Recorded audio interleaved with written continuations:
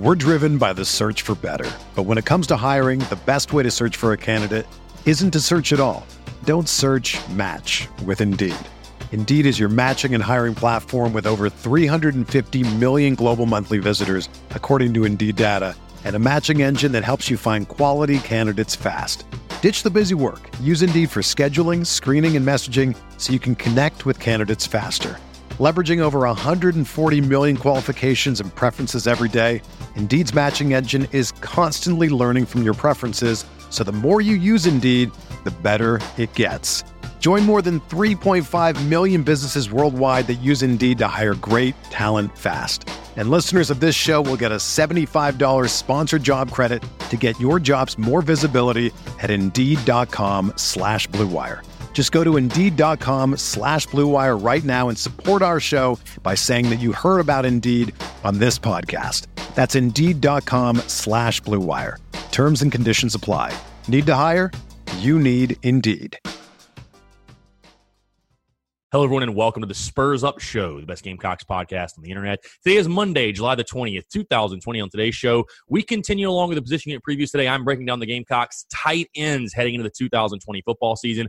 I'll look back at 2019. We'll go over the tight end position, most approved, best overall. Season will be successful if, and give the overall grade as well. Also, some news and notes to get into, your listener questions, and a fantastic conversation. Brett Ciancia of Pick Six Previews joins me to talk about his preseason magazine, his projections for the Gamecocks, Will Muschamp, the overall projections for this season, how he thinks college football will look in 2020, and much, much more. Before we get into everything, this is a broadcasting to you by our friends over at SeatGeek. SeatGeek, the best ticket buying app by far, the only ticket buying app I use, and the only one I recommend. Go download the SeatGeek app or go to SeatGeek.com. Use the promo code SPURSUP. You're going to save $20 off your first purchase. Guys, sports are on the way back, all right? Sports are coming back. I was actually at a baseball game on Saturday night. Felt so awesome. My first live sporting event since March, like mid-March. It felt so good to be back. But sports across the board are coming back. Football, baseball, basketball, golf, NASCAR, whatever it may be, you're going to need your tickets. Fans are getting in the seats. SeatGeek is the way to go. They got a great ticket buying process. They walk you through it. They actually make sure you get the best deal possible. They rate the tickets for you based on the type of deal you're getting. So you're going to know right up front whether you're getting ripped off, whether you're getting a steal. Listen, guys, everything ticket buying, but everything for sure is going to be done through your phone, through apps.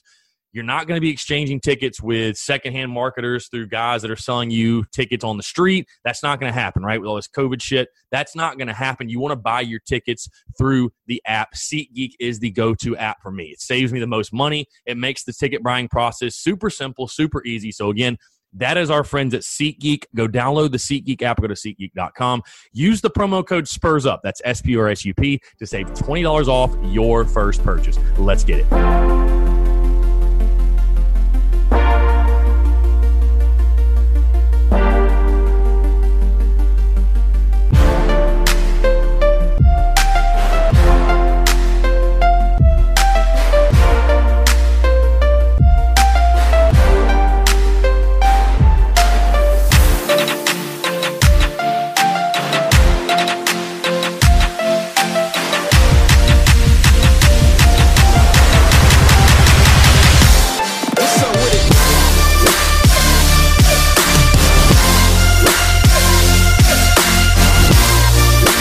What's up, guys? Happy Monday. I'm Chris Phillips, host of the Spurs Up Show. As always, appreciate you guys tuning in. Have a packed show. I'm very, very excited, guys.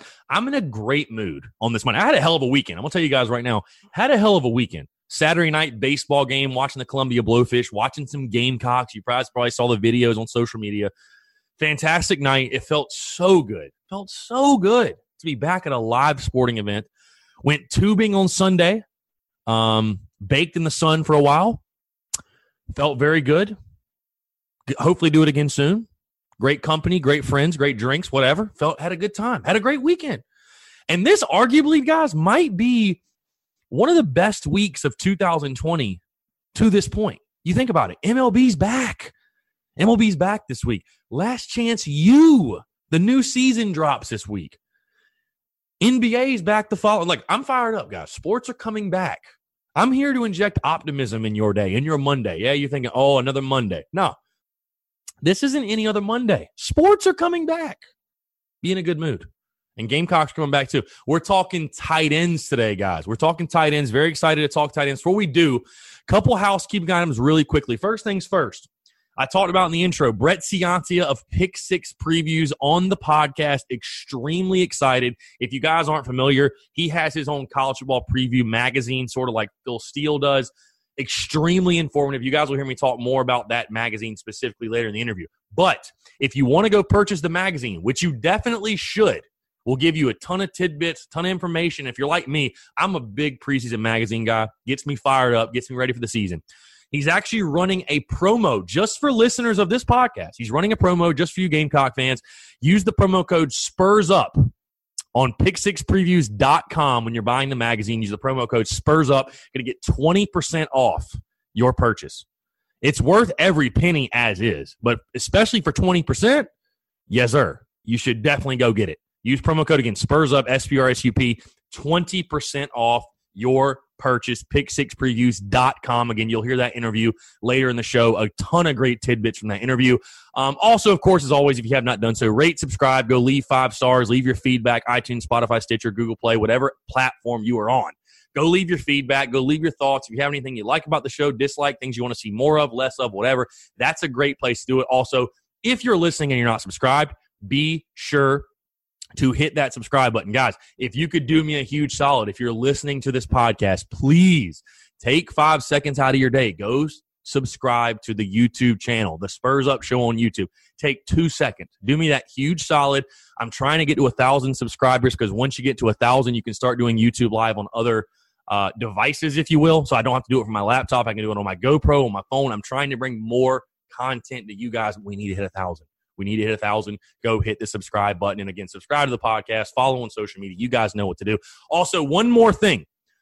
Want to make everybody aware. The Twitch, you guys are probably familiar with the NBA 2K and the MLB The Show seasons I've done with the Gamecocks. We are doing the playoffs this week. Everything will be wrapped up by end of week because I'm trying to get into NCAA football simulations like we did last season or last preseason, whatever. So be sure to follow that. Going to be a lot of fun. I'll be announcing the start times for that. It'll probably be primetime night games just because we're in the playoffs. But be sure to follow along with that as well. It's going to be a lot of fun. All right, let's dive into the tight ends, a very intriguing position heading into the 2020 football season.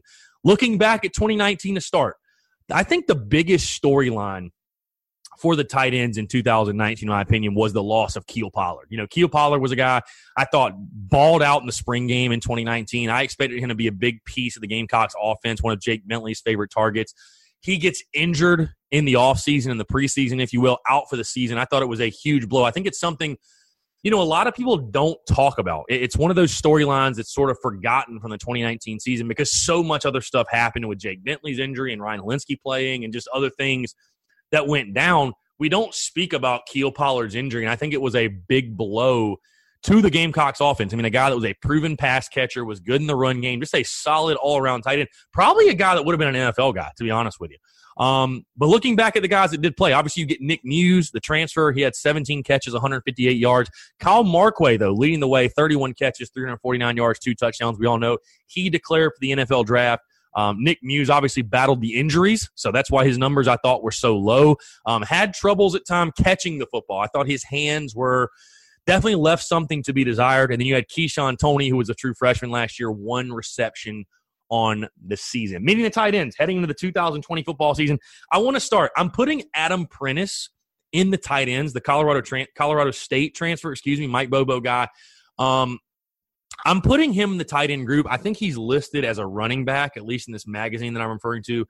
He's listed as a running back. He's more like an H-back. He's a hybrid guy. I think he's going to play some tight end, play some fullback. He's like the Patrick DeMarco type of guy. But I'm going to list Adam Prentice in the tight ends, okay? So we're going to go, let's see, Adam Prentice, the senior. Going down the list, senior Chandler Farrell.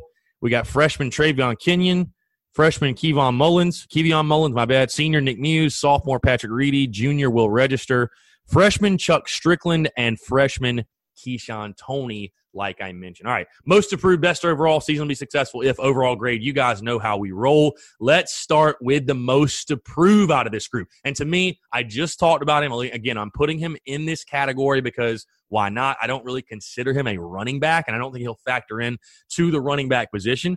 But to me, The most to prove amongst this tight end group is Adam Prentice. Again, Colorado State transfer. He's a Mike Bobo guy. I think bringing him in, there were really high praise about him in spring ball while they were having spring practice. I think he should be a really big part of this offense. I think he's really Patrick DeMarco 2.0. You take a look at him, great blocker. You take a look at some of his film from Colorado State as well. He can catch the football. Guy that is good with the ball in his hands. I expect him to be a big-time playmaker in this offense. And again, he's a Mike Bobo guy. Him and Colin Hill both understand the terminology. They understand what Mike Bobo wants to do offensively. They get this guy. So I expect Adam Prentice. Again, I expect Mike Bobo to utilize Adam Prentice a ton. And again, will he play a true tight end position? I don't know.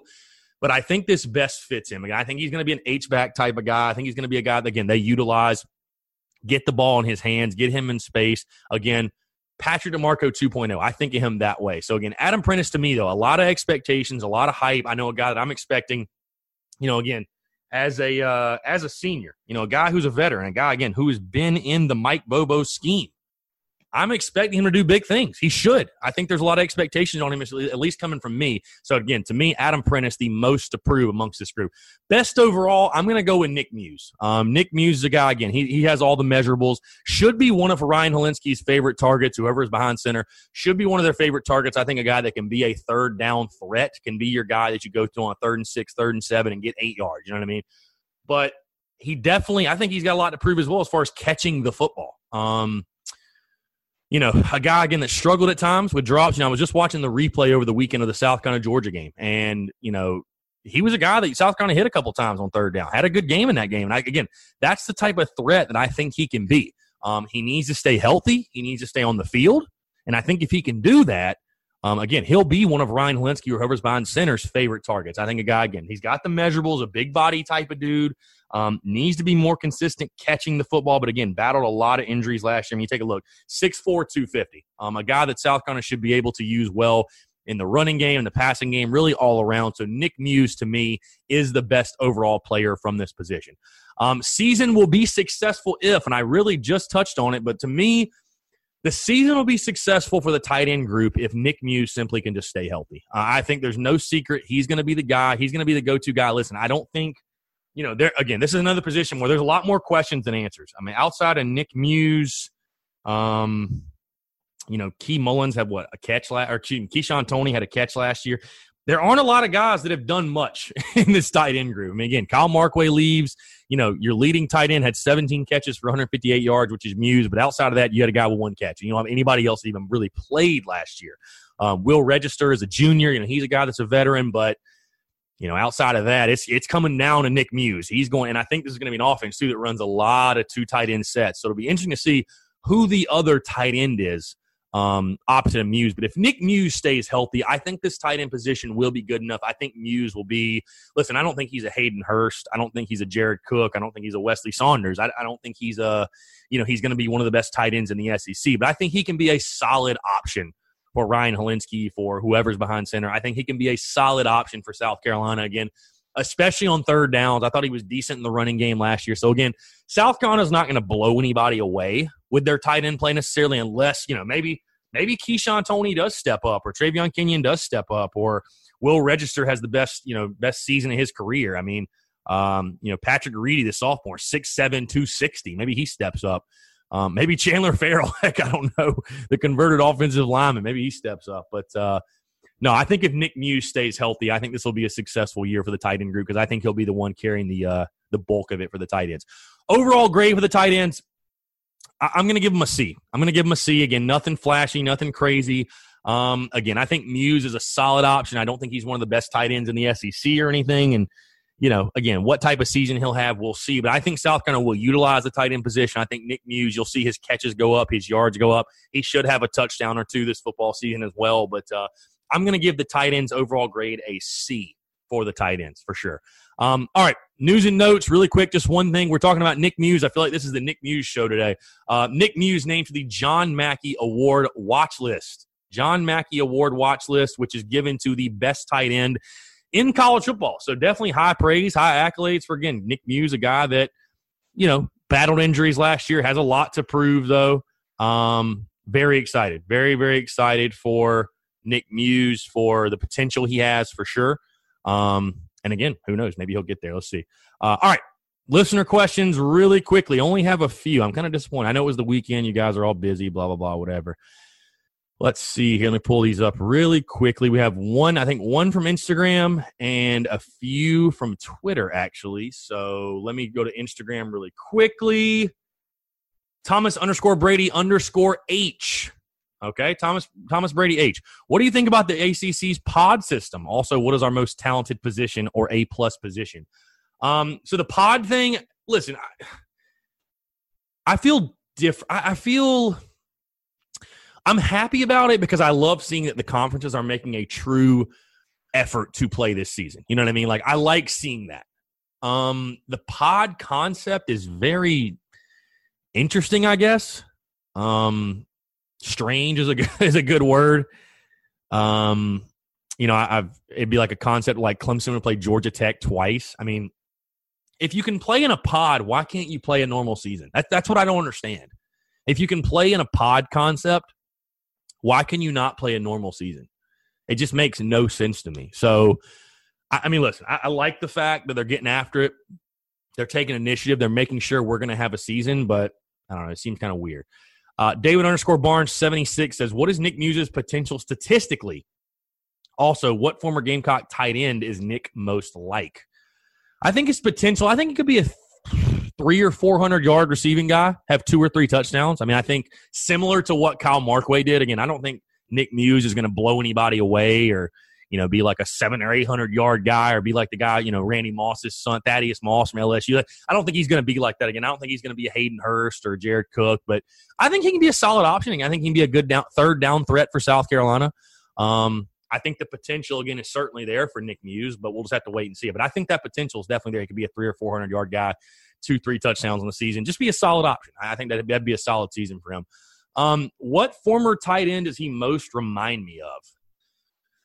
Oh, that's I don't know, because again, I don't think he's like a Hayden Hurst or a Jared Cook or Wes Saunders or I'm trying to think. I mean, he's kind of like Markway. I mean, I think he's very similar probably to Markway. I mean, if I had to pick one guy, I think they probably have very similar styles.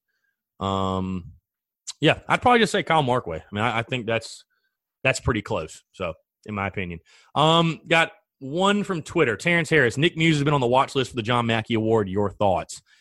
I mean, yeah. I mean, listen. I mean, I think the guy has talent. Just needs to stay healthy, stay on the field. I thought again he had a solid season in limited play. He's just got to stay on the field. So, can he do that? We'll see. But it's always nice to see your guys getting recognition, preseason accolades in the preseason. So, very excited for him. And again, I think Nick Muse, like I said, can be a solid option for this Gamecocks passing attack. You need as many pass catchers as you can because we talked about the wide receivers on Thursday. And again, you have a lot of guys, you have a lot of questions, more questions than answers, it seems. And, if you can get some help from your tight end position, like I said, if you can get 300 or 400 yards receiving and a couple of touchdowns, that's going to be big. That's going to be big for your passing game. So, no, it's great to see, though. Great to see. I always love your guys getting preseason accolades and, just hopefully he can play up to it. So, all right, fantastic show, guys. Appreciate you guys tuning in. Have a awesome conversation. Brett Ciancia, Pick Six Previews, his magazine, pick6previews.com. Again, if you go to his website and purchase the magazine using promo code SPURSUP, you're going to get 20% off, guys. So be sure to do that. Again, I bought it without the promo code. It's worth every single penny. You guys have definitely seen me reference his stats a couple times. As far as like in-depth analysis, this guy's as good as it gets, really. I mean, he is good as it gets, one of the best in the business. So be sure, check him out. Follow him as well. He's on Twitter at Pick Six Previews. Be sure to check him out. So enjoy this conversation. I brought to you by our friends at SeatGeek. Again, go download the SeatGeek app or go to SeatGeek.com. Use the promo code SPURSUP. You're going to save $20 off your first purchase, guys. Again, sports are coming back. Gamecock football is going to come back. We're going to have fans in the seats. You want to get your tickets through SeatGeek. They have the greatest ticket rating system on the planet. Makes it super simple, super easy. Scalping is a thing of the past. It's not going to happen. You're getting all your tickets through an app, and you want to make sure you're getting the best bang for your buck. SeatGeek is the way to go. So, again, that is SeatGeek. Go download the SeatGeek app or go to SeatGeek.com. Use the promo code SPURSUP, SPRSUP, to save $20 off your first purchase, guys. Enjoy this conversation. Brett Ciancia of Pick Six Previews. All right, joining us still on the Spurs Up Show. As you guys know, I'm a big preseason magazine guy. We have been diving into these preseason magazines all off season. It's great time, great way to kill the time during the off season. I'm very, very excited to be joined by a man, Brett Ciancia of Pick Six Previews. Just to give you guys a little bit of background, his accolades. I'm very excited. We're going to talk South Carolina football, the SEC, break everything down, the landscape of college football, how it might look this fall. But I'm very, very pleased to be joined. Brett Ciancia of Pick Six Previews. Brett, appreciate you taking the time, my friend. It's a pleasure to have you on. Yeah, thanks, Chris, for the invite. And it's great to finally be on a South Carolina show. It's my first one. I've been on 50 shows actually the last 2 weeks since the book launch, my 2020 preview book launch. So I'm excited to talk Gamecocks with a new audience here. And I see you've built up a pretty sizable following. A ton of respect my way from what you've built there too. Starting from scratch, a one-man show. It sounds familiar to what I've built too. So mutual respect there, and excited to talk some SEC, some Carolina, and get introduced to your fan base here. Absolutely. Well, Brett, I really do appreciate that. I like I said, the list of accolades for you, my friend, and like you said, you started out one-man show, started in 2012, launching the Pick Six Previews. You are the founder. You had a co-founder as well, but now you're a Heisman Trophy voter. You've been on different radio shows, TV shows, podcasts. You're an FWWA member, voter for different awards for college football. Just give some people a little bit of background about yourself, about Pick Six Previews, kind of how you got started, where you find yourself now, where they can find the magazine. Because, again, I know a lot of my listeners, they enjoy the Lindy's, the Phil Steele's of the world, the Athlons, all those different magazines. But yours as well, we were talking off air. Extremely in-depth, very informative, a lot of different stats. I love the way it's organized as well. The team breakdowns are very in-depth. I had a blast reading through it. You have a great breakdown, not only on your favorite team, but all the other teams as well that maybe your team plays against, or if you're just a big college football junkie like myself, you want to have all this information. So just tell people more about yourself, how Pick Six Previews kind of came to be, and where they can find your magazine and your information. Yeah, thanks. I appreciate the accolades there and the praise. It means a lot. And so I launched Pick Six Previews in 2012 as a college football preview website, the Power 5 conferences. I wanted to take a deeper dive than what you see nationally because, some of the national analysts, they do a good job, but a lot of times it's vague, it's too general. They like to talk about just, Alabama, Clemson, and Ohio State. But I like digging into all 66 of these Power 5 teams and Notre Dame and BYU. So the first 7 seasons, I was actually graded the most accurate BCS Power 5 predictor in the country. That's by Stassen.com, who grades these publications like the ones you mentioned and other sites online. So first 7 years, most accurate title. In 2019, I put together my first actual comprehensive book here. 2 pages per team, 1,500 words per team, all those stats and graphics and analytics. But the key being that I put it back into a readable form. It's kind of boring to read about, Carolina's 0.125x and X metric, that gets boring after a while. So, what does that stuff mean? I have the analytics there, but really put it into readable terms, X's and O's. Long story short, after the 2019 book, I was selected to become a Heisman Trophy voter. And here we are now, 2020, my second annual book launched 2 weeks ago. Like I said, I've done about 50 shows, radio, TV, podcast, and excited to be talking here. And I think one of the ways I try and differentiate myself from the other magazines, what goes into my book is a ton of film study, calls with head coaches, calls with coordinators, calls with local media and radio and podcasts. I want to dig into the details. I hope that pops off the page, really get into the roots of this thing, program history, coaching schemes, stuff you're not going to find on newsstands. So that's the kind of niche I've tried to carve out. Yeah, the first bit of detail, Brett, I want to jump into, and the first thing that really, really jumped out at me in regards to South Carolina, I want to talk about, you've got in your book in the first couple pages, if you will, talking about the recruiting rankings, the 5-year average, and then you go into the player development and the win conversion, which I think is really, really interesting. I want you to explain that in just a second, because you find South Carolina, and I think most Gamecock fans could probably imagine this, 20th as far as the 5-year average, as far as recruiting rankings. South Carolina's, I would say, held their own, done a pretty good job on the recruiting trail. But when you take a look at the win conversion, which just jumped off the page at me, you find them 64th. Tell people why that's important and what it says to you about the South Carolina program in regards to player development and how they're taking their talent that they're getting in the recruiting side of things and putting it on the field and actually converting it to winning games. Yeah, for sure. So with recruiting, my take on it is, do the recruiting services miss on a prospect here and there? Yes, of course. That happens all the time. You see some misses. But over the course of 20 to 25 commitments in a class, And then when you start to stack 3, 4, 5 years of commits, 85 to 100 prospects, they're more right than wrong in aggregate. So I'm a big believer in, the law of large numbers with recruiting. Now, that's just the starting point. This is where I kind of stray from the pack. I mean, recruiting is very important. It's the lifeblood of a program, but it only starts there. You got to be able to recruit towards your scheme. You have to have actual solid schemes themselves. Strength and conditioning, all those buzzwords you hear like culture and fit and commitment, all of that. I tried to put a number onto those buzzwords, and it may sound simple, but no one else is really looking at it. And what I do is I compare that 5-year recruiting average, what they're signing on signing day, what the services tell us the roster should look like rankings wise, and then comparing that to what's happened over those 3, 4, 5 years on campus. So something's got to happen on campus. So are they developing that talent into NFL draft picks in April? And then also on the field, obviously in the fall, are they converting that talent into wins? Because, this win conversion metric you touched on, it's converting your 5-year recruiting average to your wins on the field over the corresponding years. And what it tells us is, South Carolina is third worst in Power 5, 64th out of 66. It means that, they're recruiting at a pretty good clip, but the schemes aren't working. There's constant coordinator shifts.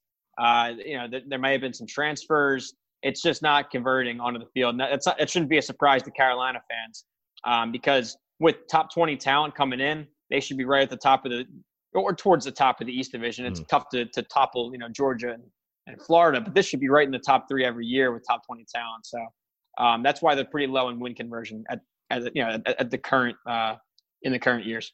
Yeah, and I think it's a perfect segue, Brett, into what is probably the biggest storyline of the 2020 football season, which is Will Muschamp's job status. Because, like you're saying, the win conversion, everything, it's measured from 2015 to 2019, that window, and 15 being Spurrier's last year, okay, but the rest of that has been Muschamp's tenure. And, my thoughts on Will Muschamp are very well documented on the internet as far as, I'll be honest with you, Brett, I was on Muschamp's side. I won't say that I was a Muschamp guy necessarily, but I certainly wasn't calling for his job or anything going into last season.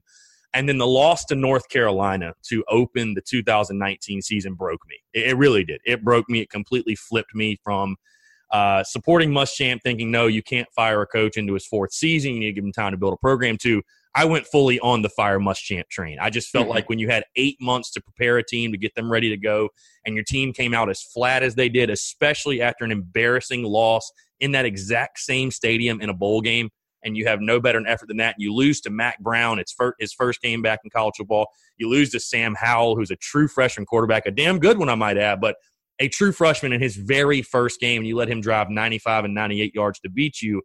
That flipped me on the entire Will Muschamp thing. And obviously there were other reasons why South Carolina went 4-8 with the injuries to Jake Bentley and other injuries across the board.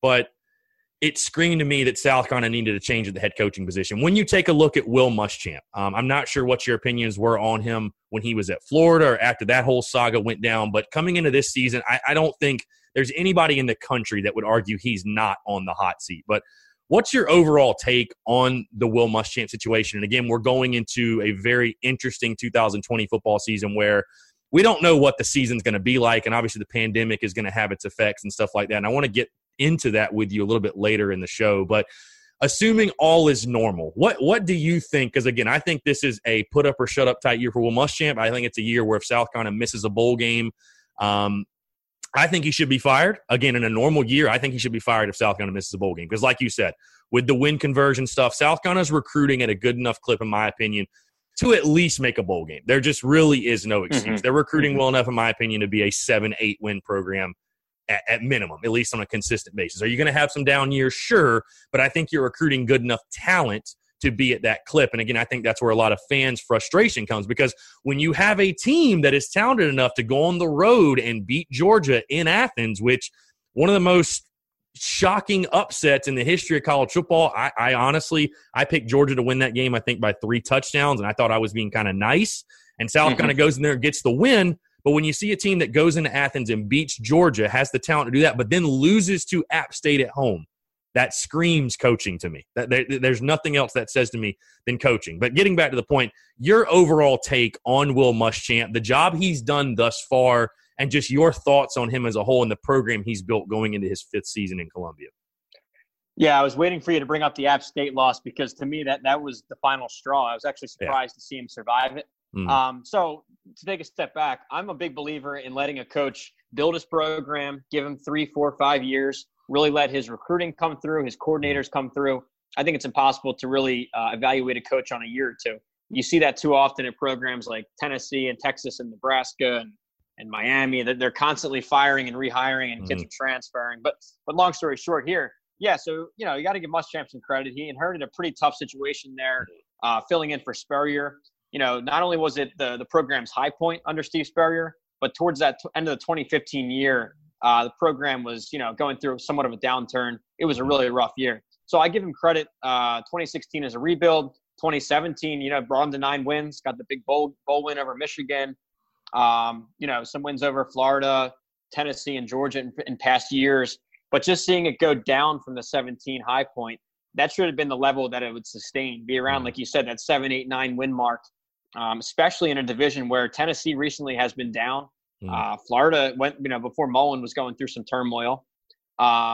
So there were wins to be had in this division, Missouri too.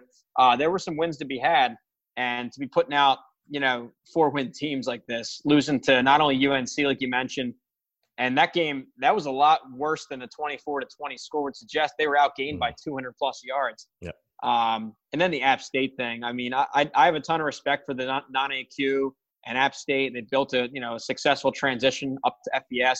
But I don't care, man. This is an SEC program at home with a top 20 rated roster coming in. You can't lose that game. And then to see blowouts to end the year again, I really thought he'd be fired. So, fast forward to 2020, he's got another coordinator hire here on offense. You can argue he's missed on his first 2, maybe third time's the charm, but he's going to need now I can't even use win totals because we don't know how many games we played, but I would have said he needed a 6, 7, 8 win season to survive, but we'll see. Now, the worst part is for him and for Carolina fans, this schedule really heats up. I mean, the draws from the West Division are brutal. And then now you have, I talked about kind of a down period for the SEC East. Those programs are now surging. I mean, Florida is in the playoff discussion along with Georgia. I have Tennessee and Kentucky both in the top 25. So there are not many gimme wins across their schedule this year. Yeah, no doubt. I agree with you as far as the surge on the SEC East and stuff like that, and I want to dive more into that. One thing, I don't want to give away too much from your magazine, Brett, because I want people to go buy it, but something you brought up, and it kind of hurt my soul when I read it, I'm not going to lie, but you talked about South Carolina, and I think Gamecock fans will just find this very interesting. South Carolina has an all-time winning percentage of .510, which is good for 51st out of the 66 Power 5 programs. 4 full seasons in, Will Muschamp is 26-25, which is exactly a .510 winning percentage, the exact same. So, I mean, it is crazy how that has lined up like that. It really is. Yeah, it's one of those numbers. I mean, I'm digging through, like I said, program history, current stuff, X's and O's, coordinator grades, everything. So when something like that pops out, I got to get that into print. You see it oftentimes. I mean, another example within the same division, Vandy. I mean, Vandy historically was a brutal program. I'm not trying to compare Carolina and Vandy. I'm just saying, in terms of a program returning to its historical mean, they had the James Franklin years where you're like, oh my gosh, Vandy, are they going to become the next, academic football power like Stanford and Notre Dame? And then a few hires later, they're back to their old roots. So with Carolina, yeah, historically it was a 500 program, 510 to be exact. Muschamp is right at that clip. Another note about Muschamp that really stood out, another little factoid is when you're looking at his offense, they've always been slow paced, and they actually are pretty strong in that style. In games when he scores 20 plus, they're 55-18. That's a 753 win percentage. And the crazy part of that stat is really 20 points nowadays. That's a really low bar for a 75% win rate. The average FBS team scores 30. So, maybe this Bobo hire, if you want to put the optimism, the Kool-Aid goggles on here, maybe the slow pace offense with Bobo actually helps here. I mean, maybe slow the offense down, make it a field position type thing, make it complementary to the defense. That's when Muschamp's teams actually succeed. So, for all the great stats that the McClendon offense put up, vertical pass game and high tempo, maybe actually back at their roots is a slow pace tempo for Muschamp's defense. Who knows? That offensive stat is insane. 55-18 when Muschamp's team scored 20 or more points. Like you said, not 30, 20. 20 is 3 touchdowns is not that much in a college football game these days for sure. I want to dive into that Mike Bobo hire with you, Brett. Obviously, the Gamecocks parting ways with Brian McClendon, which, listen, I think it's an upgrade for sure. Mike Bobo with much more experience. I think he's a bit of a quarterback whisperer, working with Aaron Murray, Matt Stafford, David Green, those guys at Georgia. But I'm very much, Brett, in wait-and-see mode with Mike Bobo. I think it was a situation where when you went out to get an OC, the OC knew this is going to be possibly a one-year lease because we all know, again, nobody's stupid. We know the situation with Will Muschamp of what he's got to do at South Carolina or he's out the door, and that OC is going to know the same thing. I'm very much in wait-and-see mode because I feel like every single offensive coordinator that Will Muschamp touches turns to crap. I mean, it's the only way I can put it. I mean, I don't understand how Brian McClendon goes from being this standout OC in 2018, probably the best offense Will Muschamp has ever fielded, and then 2019 he forgets how to coach offense. And again, there were different injuries and stuff like that, like I said. But again, you bring in Mike Bobo. I've been telling fans, I think it's going to be a much more run-heavy offense than people are expecting. I don't think South Carolina is going to be in the spread. You know, you bring in the 5-star running back Marshawn Lloyd, and we had Marshawn on the show a few months ago. He talked about one of the reasons he picked South Carolina was playing time. And again, it's a guy that could have went anywhere. He talked about playing time, and I fully expect him to be the day one running back, a guy, again, I think could have a fantastic career at South Carolina. But I think they're going to be a 60-40 run offense. I think they're going to depend on the run, and if South Carolina cannot run the football, it's going to be a very long season. But I'm very much wait-and-see mode with Mike Bobo. I'm not sitting here touting that he's going to be the guy that revitalizes and saves Will Muschamp's career. Just talk about your thoughts overall on the hire. What your thoughts were of Mike Bobo as the OC at Georgia, as the head coach at Colorado State, and just, what's your thoughts on the hire at South Carolina? How do you think he fits in back into the SEC and under Will Muschamp? Yeah, I think you're spot on with that, saying it's going to shift a bit more run heavy. I mean, if you've watched any Georgia football the last 20 years, it looks like an offense that's still stuck in 1980, the last time they won a national title. Now, for what it's worth, that's won them a ton of games. Now, Mike Bobo himself, he's been a part of that Georgia program 21 of those 22 seasons. So, yeah, I mean, you know what you're getting. You're getting that power run game. You're getting the I formation, a ball control offense. Hopefully he develops up and builds a big O-line. And I think that you're right that, that this is going to be featured around Lloyd, Marshawn Lloyd, the 5-star coming in. He looks incredible. He could be the next, standout back for South Carolina. But, the writing's on the wall. That's what you're getting. And what we just touched on in the last question was about Muschamp's, slow-paced offense. I think this fits right in.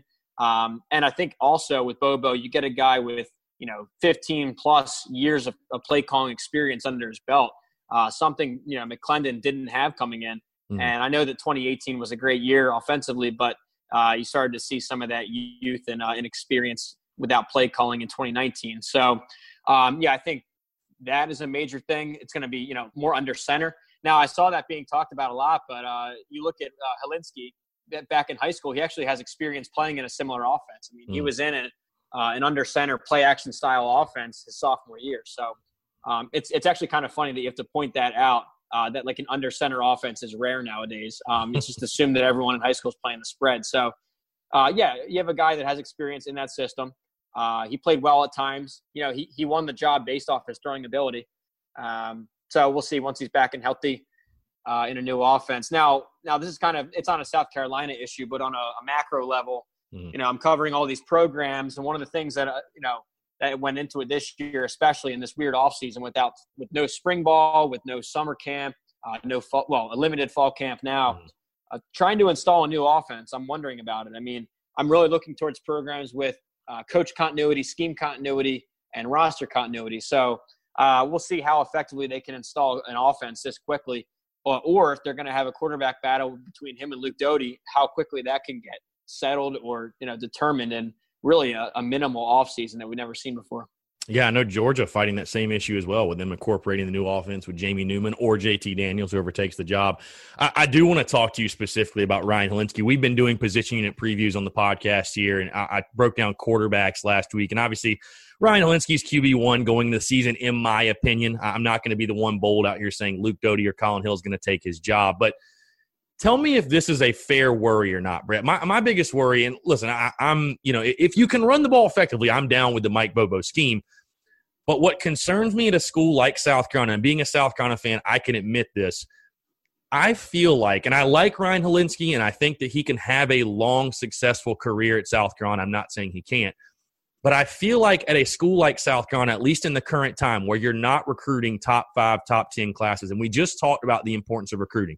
When you're not recruiting top 5 and top 10 classes, having a mobile quarterback in the spread helps those teams with lesser talent. I don't think South Carolina is good enough to play 10 on 11 and have a guy like, again, Helinski, with all due respect, I really like him. He's running through quicksand back there. He's not the most fleet of foot, if you will.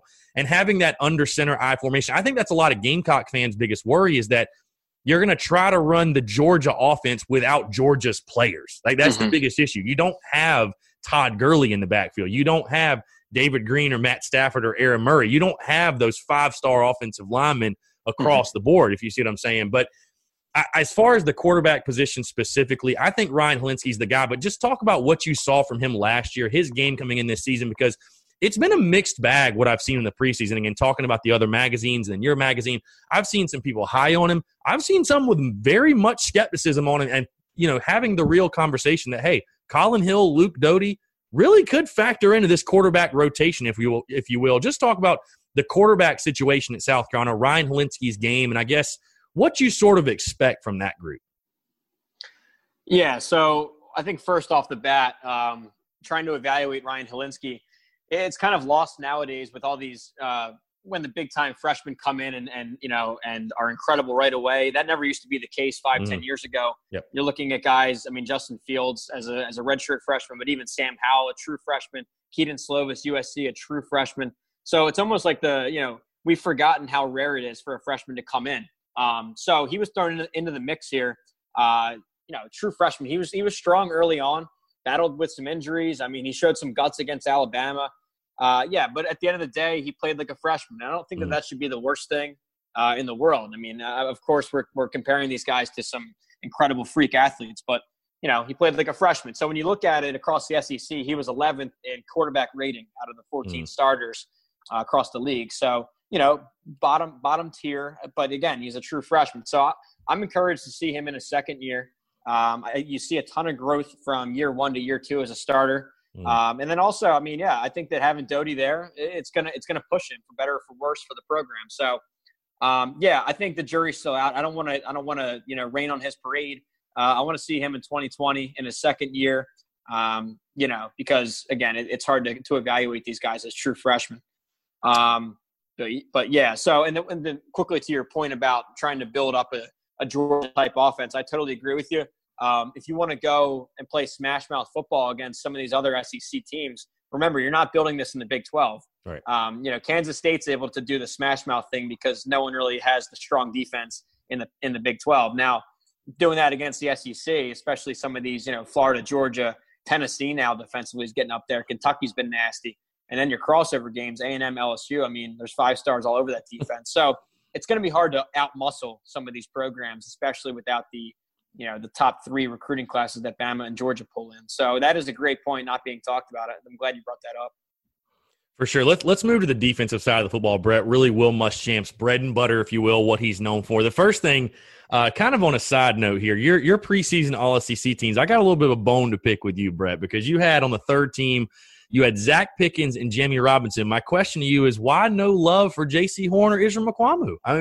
Both. Listen, and I've been tough on those guys, and you can ask anybody. I'm as tough on those guys as anyone you'll find in South Carolina circles because of the hype, because of the expectations. But both guys that by different services have been projected to be projected to be first-round draft picks possibly in next April's NFL draft. Just talk about the reasoning. Why no Horn or Mukuamu on the preseason All-SEC team? Yeah, well, I'll be honest. With some of these second and third teams on the all-conference list, it's pretty tough to do. It's kind of a crapshoot at times. When you look at the SEC on defense, the first team secondary is freaking loaded. Derek Stingley, he was an All-American as a true freshman. Stokes and LeCount at Georgia and Patrick Surtain at Alabama. That first team was pretty locked down. Second team, I started to look at that Florida secondary. You had Kaiir Elam, He really impressed as a freshman last year. Towards the back half of the year, Marco Wilson has some NFL looks too. Jacoby Stevens, Damari Richardson down in Texas A&M too, another 4 or 5 star blue chip kid. So first 2 teams were loaded. I mean, now you look at third team, Cardale Flott out at LSU and Kerry Vincent, the other LSU, the nickelback. They were deserving of mentions. I wanted to get South Carolina one spot on the D-backs when it came down to it with only 2 spots left. And what it came down to me, I mean, all 3 of those guys had great cases from what we've seen on the field.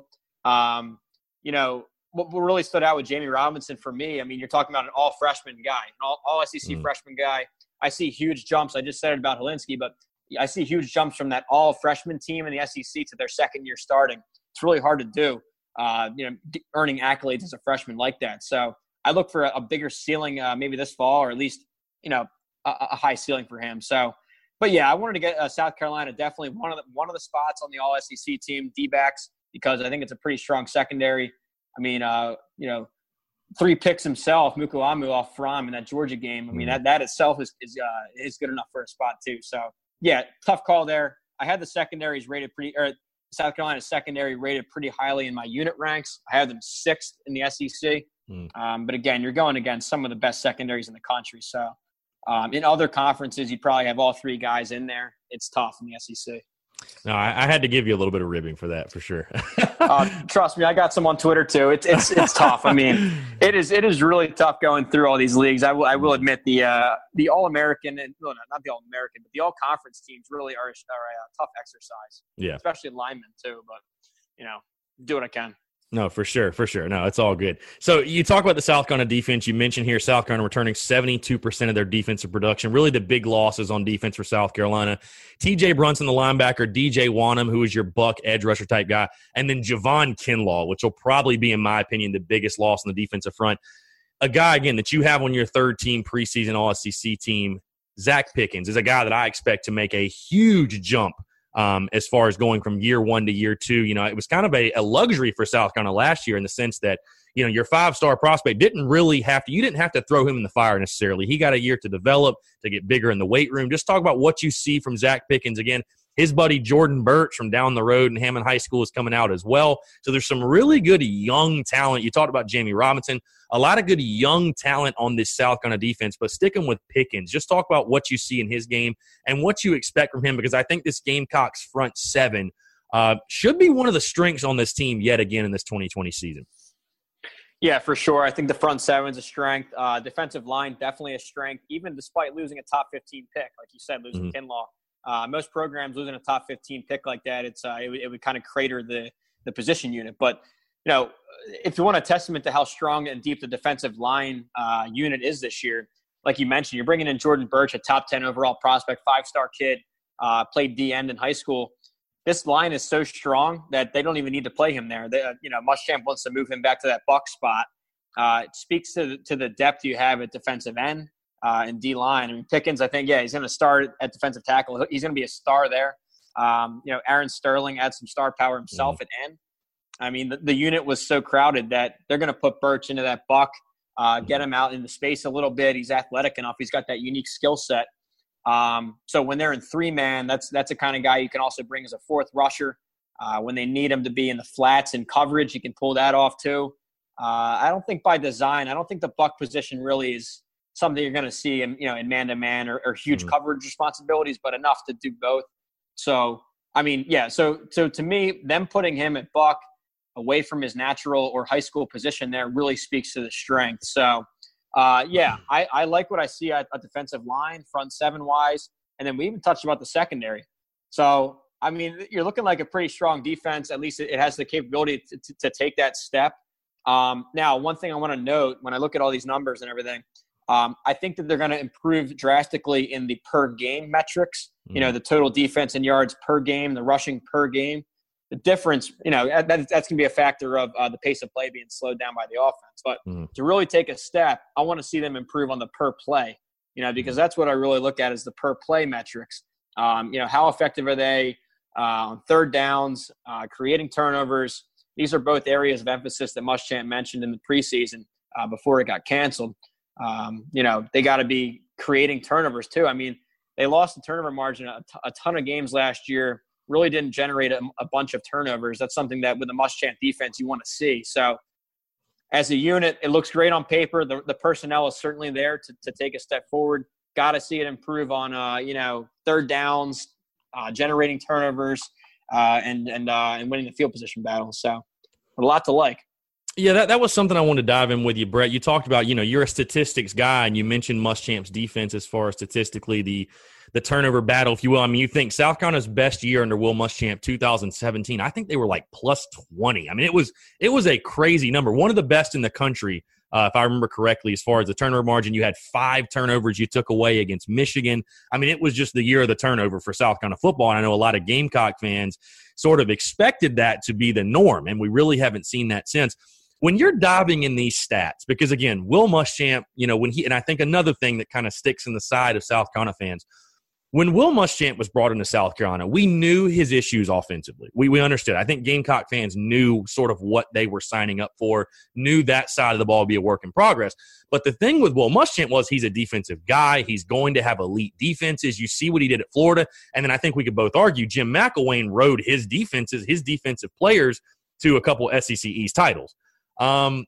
Were you surprised diving in the numbers at all, just sort of, I guess, how average the South Carolina defense has been under Muschamp, especially, year 4. You would think by year 4 that this would be, a typical Will Muschamp defense, top 25, top 20 defense in the country, a defense that is winning South Carolina games, an elite defense, if you will. And again, it kind of goes back to what I was talking about earlier, Brett, with the win conversion numbers, in the sense of, I look at this South Carolina defense, and there are NFL bodies on this defense, as evident of last year. You had 3 draft picks, but there are NFL bodies on this defense, and I'm not sure we're seeing that talent utilized to its fullest potential. I think specifically the safety position, which is Will Muschamp's position. I don't know if you knew that, but he is the position coach for the safeties, and they have been arguably the worst position on the defense since he got to South Carolina.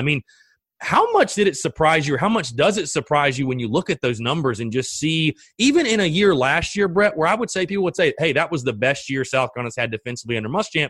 I'm looking at the numbers right now. They're very pedestrian. We just call a spade a spade. They're very pedestrian numbers for a Will Muschamp defense, and a guy like Muschamp who's supposed to be a defensive guru. Yeah, absolutely. There's a lot there I want to touch on. So when you make a hire like Will Muschamp, like you said, the limitations you're getting on offense, but you do it because you want to be excellent, just elite on one side of the ball, at least lock down one side of the ball. That's the point of a hire like that, and we haven't really seen that. Yes, it's been above average at times. In my per-play opponent-adjusted percentiles, I know it's a word salad, but they're 68th percent last year. It's good. It's above average, but this isn't, some of those Clowney defenses were 95th percentile, 91st percentile, right? So it's not as elite as you'd expect. So another feature of the book, on each team page there, I have all my metrics, my defensive metrics and everything, and they're color-coded just for a quick glance, green good, red bad, and yellow average. South Carolina defense is the only unit in the country where the whole thing is literally yellow. It's all average. It's all right in the middle. Now there's 2 sides to that. You can say, hey, they're not bad, but they're also not elite. Yeah. And a comparison, I do all 65 teams myself, a comparison from another league, which maybe you guys can draw some positivity from, would be Pittsburgh, where they made the same kind of deal. They brought in a defensive guru ace, Pat Narduzzi, who was under Mark D'Antonio out of Michigan State, all those no-fly zone defenses, all those great secondaries and NFLers. They made the same kind of move. They're like, all right, let's bring in a defensive ace. Let's at least lock down the defense. His first 4 years, they actually got worse on defense at Pittsburgh. But for what it's worth, and I was lighting up the hot seat over there too, saying, hey, if he can't click on defense, fire him. But to his credit, last year, his 5th season, 2019, they were a top 5 defense in America. So maybe, and this might be a stretch, but maybe it does take a 5th year here for Muschamp to get it to click, because that's what you want. That's what you need when you make a hire like this. You need that, if he's a guru on one side of the ball, you need top 15, top 10 performance. It's got to be able to carry a program to 8, 9, 10 wins. It can't be average. If the strength side is average, you have some issues. So I agree with you. It is shocking seeing all that yellow pop out, and the slightly above average percentiles, that kind of thing. Big year here, big test for him to put some of these 5 stars to work and see if they can get top 25, top 15 caliber. So would you say it would be a bigger indictment for Will Muschamp this season if the defense doesn't perform up to par versus the offense? Because, again, year 5, his defense, new coordinator this year, so maybe you have somewhat of an excuse, but kind of like you're saying, if the defense isn't – if it's a 60th ranked in the country defense, that to me screams that it's just not working out. Yeah, I agree with you. You need to see the defense take a big step. Offensively now – I like giving a coach time to build. I like giving him a few coordinator hires, but all right, we're on the 3rd hire here. The first 2 were whiffs. If this one struggles, you might have to give him a mulligan year, given that it's an empty offseason with no time to install. Right. So maybe they get a benefit of the doubt offensively. But yeah, you're right. 5th season here. If that defense can't make a top 25 or top at least 40, start to look like a strength. That would be a bigger indictment in my opinion. For sure. So, Brett, let's move and talk about the landscape of the SEC and sticking with South Carolina. I posted this on social media because I knew it would get a reaction. I thought it was a great lead up into our conversation. I posted your SEC East predictions. I want to go down these, and I'm sure people that are listening have seen these on social media. You have Florida winning the SEC East, which I definitely want to dive into that, but Georgia 2nd, Tennessee 3rd, Kentucky 4th, Missouri 5th, South Carolina coming in at 6th, and Vanderbilt coming in at 7th. We'll start with the East first. I know Florida really is – I feel like they're the sexy pick this offseason. You know what I mean? Everybody – it's like the popular pick. Everybody wants to go with Florida, which scares me as someone, that it's going to be making these picks as well. It scares me in thinking everybody's picking Florida. Maybe I should probably pick Georgia, which is the safer pick. But, again, Florida being the sexy pick, what Dan Mullen has done. But South Carolina coming in at 6th. Again, year 5 of Will Muschamp, not what people wanted to see and when he was hired, not what I would have expected. Just talk about why you slotted South Carolina there, your overall projections first off in the SEC East, but how you see South Carolina fitting in, why you picked them in that 6th spot. Yeah, it's funny, Chris. I lock in for 6 months from December till June, writing this thing, researching, finding every fact I can. It's complex. But anyway, what I try and do is kind of shield off from the outside world, all the other opinions and picks. That's not because I'm, whatever you want to call it, selfish. I just don't want to cloud my judgment. I want to get my thing published, and then I spend all summer reading the other ones too. Don't get me wrong. So, but yeah, so I thought I had a gem here with Florida. I thought, man, I have, it's Dan Mullen's 3rd year, Todd Grantham's 3rd year. The thing with Florida that really stood out to me is they've always had this top 5 defense nationally. You see it every year on NFL Draft Day. They're DBU. They're in that conversation. They're recruiting, top 5 and top 10 classes. The defense has always been there. That's not going to change. But finally, the offense is starting to click, and they finally have a proven quarterback guru with Mullen. He did it at Utah with Alex Smith. He did it at Mississippi State with Dak Prescott. He even did it here in Gainesville 10 years ago with Chris Leak and Tim Tebow, rotating them around like a genius. So finally, what stuck out was, finally they have the offense to match it. I think it's a complete team. Kyle Trask could be the best in the conference there. A ton of weapons at receiver and tight end. So, yeah, I went with Florida. They also missed Alabama in the crossover game, which Georgia has to handle. And with Georgia, there's a ton to like with Georgia. I'm not going to lie. It's probably one of the best defenses in the country. Could be a top 3 unit. I think 10 starters back or 9 starters back from a really great defense last year. My issue with them is the offense, kind of like we touched on, trying to install a new offense in a short offseason. I like the hire. I think that maybe in a few years it'll start clicking. They brought in Todd Monken. He wants to go more vertical pass game. Think of Oklahoma State back in the early 2010s, Brandon Whedon. That's what he was the coordinator there. And after I published this, they just got JT Daniels immediate eligibility. That might have factored in because I think now they have some stable quarterback play. Yep. But so you see a pretty decent drop off from Florida, Georgia as playoff contenders down to Tennessee and Kentucky. I'm actually pretty high on both. I have them Tennessee 3rd, Kentucky 4th in the division, both in the top 25. What really stands out to me for both is their offensive lines. Kentucky's 4th in my national offensive line ranks, Tennessee 5th. These are, there's all-American candidates all over their lines. That's the difference between Tennessee and their past teams where, they always had the hype on signing day with Butch Jones and, he's all over the ESPN signing day special, doing brick by brick or whatever it was called. And it didn't pan out. But the difference being with Jeremy Pruitt, you saw what he's done at Alabama, those title teams and I think 15 and those playoff teams in 16 and 17. Great coordinator. You're seeing it on defense start to click. But finally on offense, it's actually some strength at offensive line. It was a weakness for probably 10 years. But finally, the offensive line's a strength. They're going to get a power run game back, and I like it. Kentucky, similar deal. It's just kind of an under-the-radar program. Nationally, no one really covering them.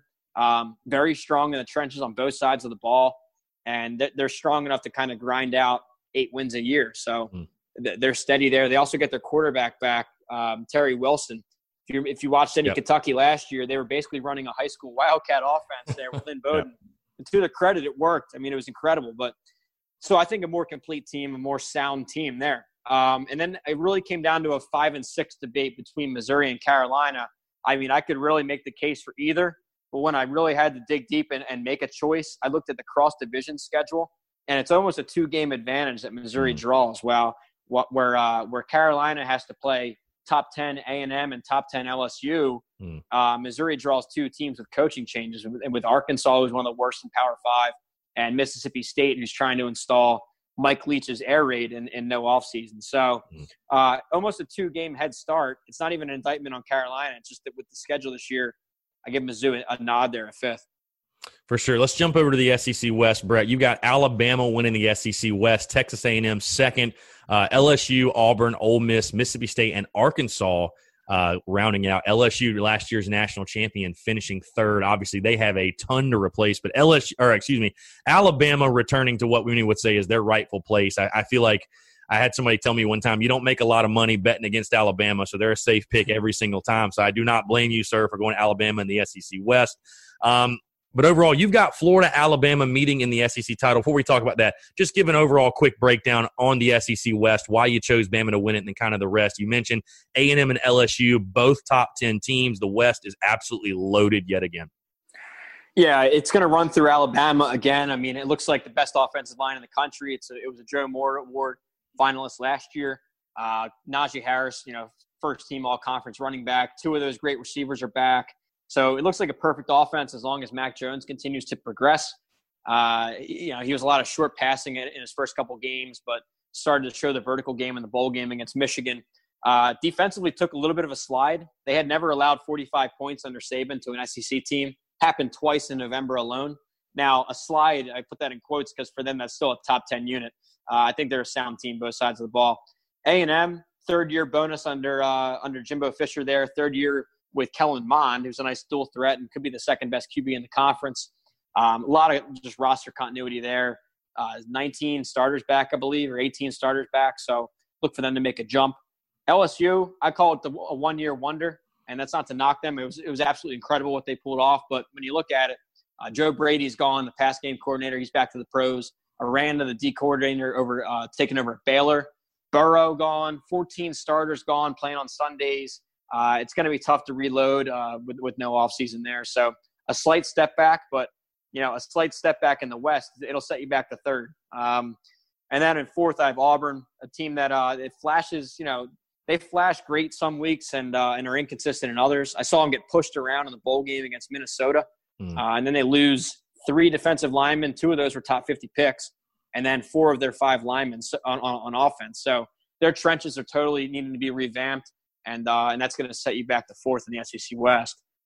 And then when it came down to it overall, I have Florida beating Alabama in the SEC title and Florida heading to the playoff. Now, before your listeners laugh at that and turn it off, I was the only preseason publication in America last year to not have Alabama in the playoff. 19 of 20 had them. I was the only one without it. So that one hit. We'll see if lightning strikes twice here with Bama missing the playoff. I just think that defensive uncertainty is too big this year. I mentioned a little bit of a slide. You're going to see a bit more of a slide on defense with their entire secondary gone. Both edge rushers gone, top 50 picks, with Anthony Jennings and Terrell Lewis gone. And then, I touched on Mac Jones, still a question mark. We'll see. So it's not Tua. So I have Florida as the more complete team with more roster continuity heading into 2020. For sure. So I want to move to the playoff picture because you do have your playoff predictions. And like you said, you are one of the most accurate guys as far as picking these games, picking the playoff, if you will, since you started in 2012. The playoff, you have Clemson number 1, the 1 seed, Ohio State 2, Florida 3, and then Oregon 4. We just talked about Alabama and Florida facing off in the SEC title. You obviously have Florida winning that game. Just really quickly, just talk about your reasoning for those 4. Again, I hate seeing Clemson there, but hey, they are one of the best teams in the country, no doubt. But anyways, Florida in there as well, which again I think is a very interesting pick. And by the way, earlier I was not trying to rain on your parade as far as the Florida pick, but definitely a popular pick. And Florida's a very, very good team this year, and Dan Mullen doing a fantastic job. But overall, just your reasoning for those 4, and then who do you have right now winning the national championship? Yeah, so we'll start with Clemson. I mean, that's an easy pick. I hate to say it on this show, but no, it's fine. Really, it's fine. Yeah, take it as an indictment on the rest of their conference, where I don't really see a team competing with them. They're going to kind of coast, especially if this Notre Dame game's canceled. I don't see any challenger on their schedule, so they're the most likely playoff team. Then Ohio State, I like them as they kind of distance themselves from the Big Ten.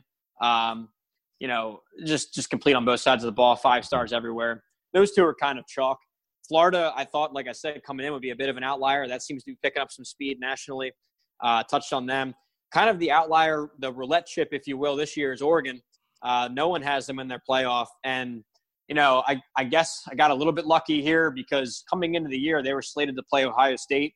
And back when I was running my numbers, I mean, it was all looking like Oregon should be a playoff caliber team. But right away, you see that game against Ohio State, and it's natural instinct to just throw them out and say, hey, they're going to lose that game. They're done. But my logic was, hey, even if they lose to Ohio State, are they strong enough to go 9-0 within the conference?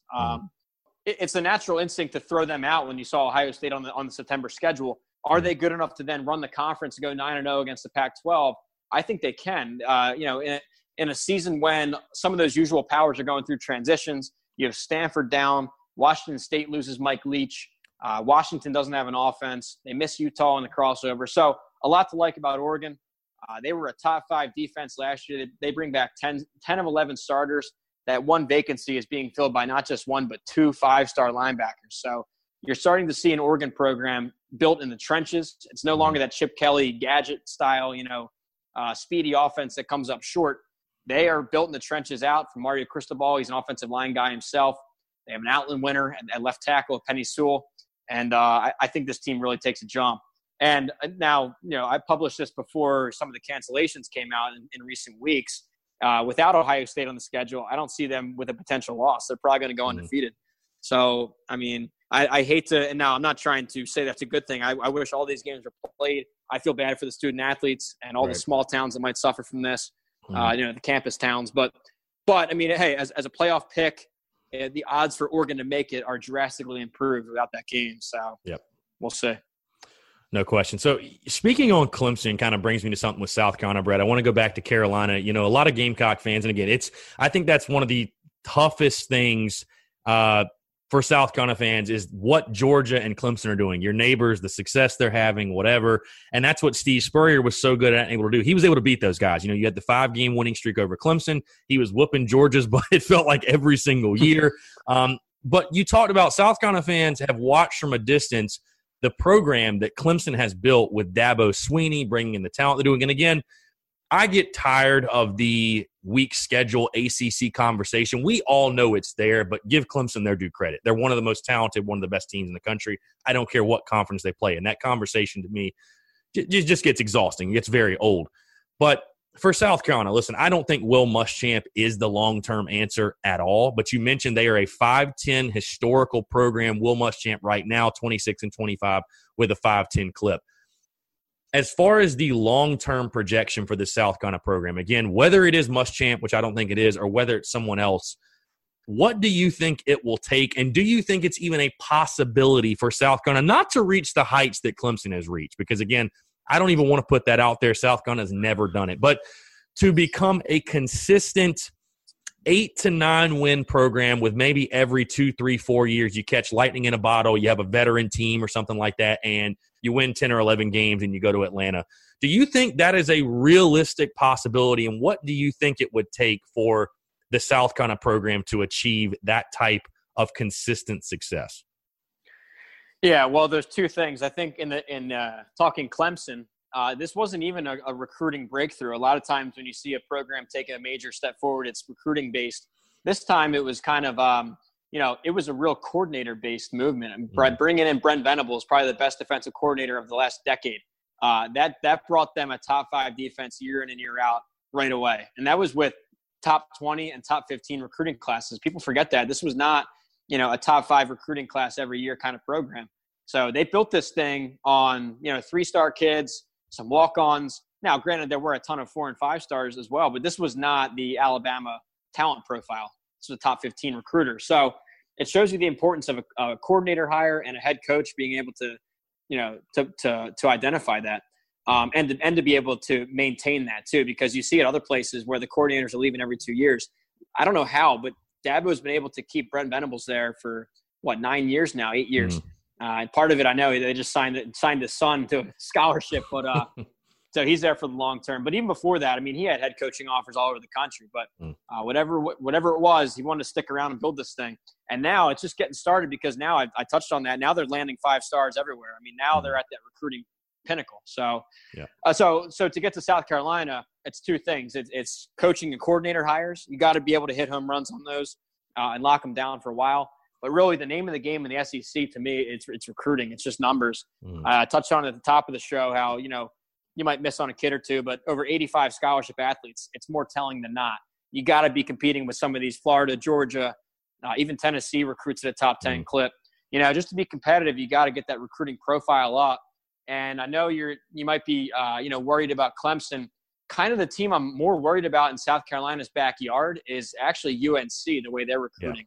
Because North Carolina as a high school prep, high school football state is becoming somewhat of a hotbed, whether it be demographics or just geography shifts, I don't know, or just an increased football presence. That's becoming a nice high school hotbed. And the ability that Mac Brown, under the previous staff, Fedora, they used to lock in only 10% of the homegrown blue chip talent to UNC.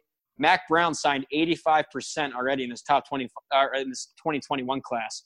So borders are closed now. No longer able to go into North Carolina and steal some recruits in your backyard. So that's troubling to me for South Carolina. Yeah. So story of the game is recruiting. Get that profile up and get some coordinator hires and see how it can take off.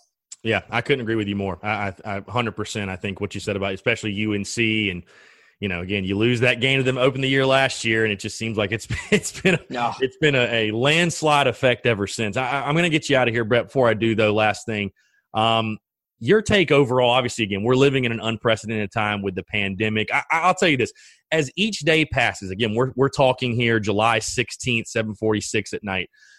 With each day that passes, I don't know, maybe it's if it's ignorance or if I'm just an extreme optimist, which maybe I am a little bit of both, but I do think football season's going to happen. I think what you're seeing with the SEC, and they're going to so many lengths to put together a package where the season can work, whether it be conference only, whether it be conference only plus a rivalry game, because, again, I'll take whatever to get football, but I think it's kind of silly that South Carolina and Clemson, Florida and Florida State, Kentucky and Louisville, et cetera, can't play.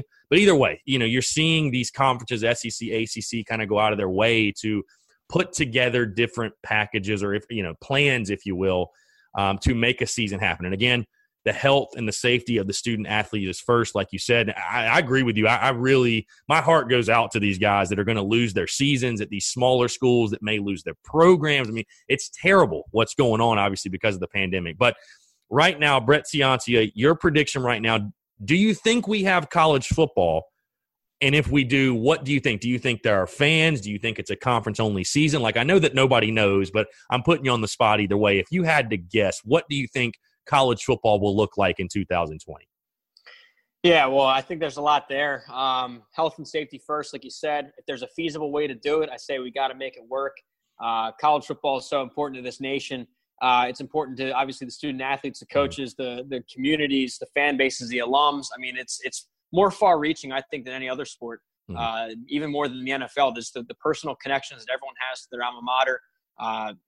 We need this football season for more reasons than just financial. And, and again, health and safety first. Don't want to overlook that. Yeah. But I think we got to make it happen. Now, I like that you're an optimist, too. I try to remain optimistic. I believe in, the American resiliency. We're going to find a way to get through this, find a way to get some semblance of a season together, whether it even be 5-6 games. There's got to be something happening this fall.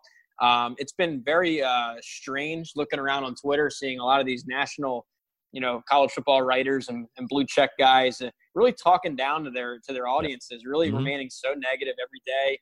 I know that Twitter is not reality, but when you're scrolling through and seeing these negative take after negative take, it's like you wonder if they even like writing about sports. But no, long story short, I'm an optimist. I think we can figure out a way, whether it be an insane amount of testing. Hopefully a month from now, cases are coming back down. Again, I'm not a specialist in any of these topics. Just remain optimistic. It changes day to day, but at the end of the day, I hope that we get something together this fall, because everyone involved with it deserves it. These kids work so hard; it's so much of their life. Got to have it. So, we'll see. We're going to learn more day to day. Again, like you said, mid-July. It's hard to tell, but I hope we have some kind of season this fall. Yeah, Brett, I think I'm just wired that, if you think positively, you're not guaranteed a positive outcome, but I can guarantee you if you think negatively, you're going to get a negative outcome. So, I'm with you. I don't really understand the guys that you act like they don't want it to be played. I don't know. I know, right? I'd rather live on the positive side and be wrong, but exactly. I'm not going to, pretend I'm an expert on this stuff or talk down to the audience. It's very bizarre. So, let's keep it positive, move forward. We'll see. Yeah, confirmed. Chris Phillips and Brett Ciancia are not doctors. We are sports guys. So, but Brett, really do appreciate you taking the time, man. This was an absolute blast. Again, if you guys have not done so, check out Pick Six Previews. Brett, I'll let you tell everyone just where they can find your preseason magazine. If you got, I know we talked about you might have a promo code for them, something like that. But if nothing else, let everyone know where they can get the magazine. I'll tell you guys personally, again, I already talked about in the beginning, but this is fantastic. So much depth, so much in-depth analysis, so many statistics, everything you need to know about your team, every other team. And for the price that you're charging, it has the best bang for its buck as far as any of these preseason magazines. But again, let everyone know just about Pick Six Previews, where they can find it, where they can get their copy. Yeah, thanks. That's huge praise. I appreciate that and for taking a look. So for anyone interested, head over to pick6previews.com. That's all spelled out. I'm also at Twitter at Pick6Previews. But on the webpage there, I have a few sample teams. I know it's a newer product, but I have all the, you'll be able to see the level of detail I go into for all 66 teams, the set of info stack graphics you get per team, a couple testimonials over there too. I just got one back from College Game Days. Chris Felica, the Bear, calls it a must read. That was pretty cool getting that. But yeah, for anyone interested also, to give back to this fan base, I really appreciate Chris having me on. Just type in Spurs, SPURS at checkout. Get a nice discount code, and it'll be great connecting with more Gamecock fans. Absolutely. Brett Ciancia, Pick Six Previews. Brett, really do appreciate you taking the time in. Would love to have you back on mid-season, during the season sometime to break down what should be a very fun and a very interesting college football season in 2020. Brett, appreciate it, man. Yeah, for sure, Chris. Anytime. Thanks. Absolutely. So appreciate you guys tuning in. We will talk to you next time. Thanks so much.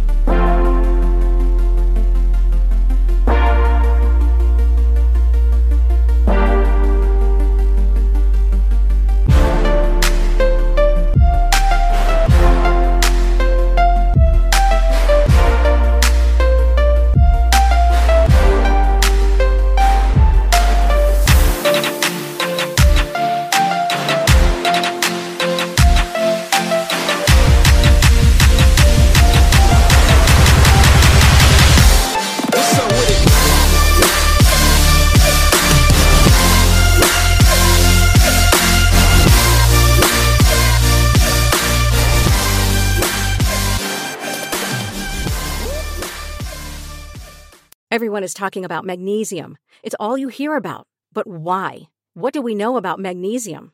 Well, magnesium is the number one mineral that 75% of Americans are deficient in.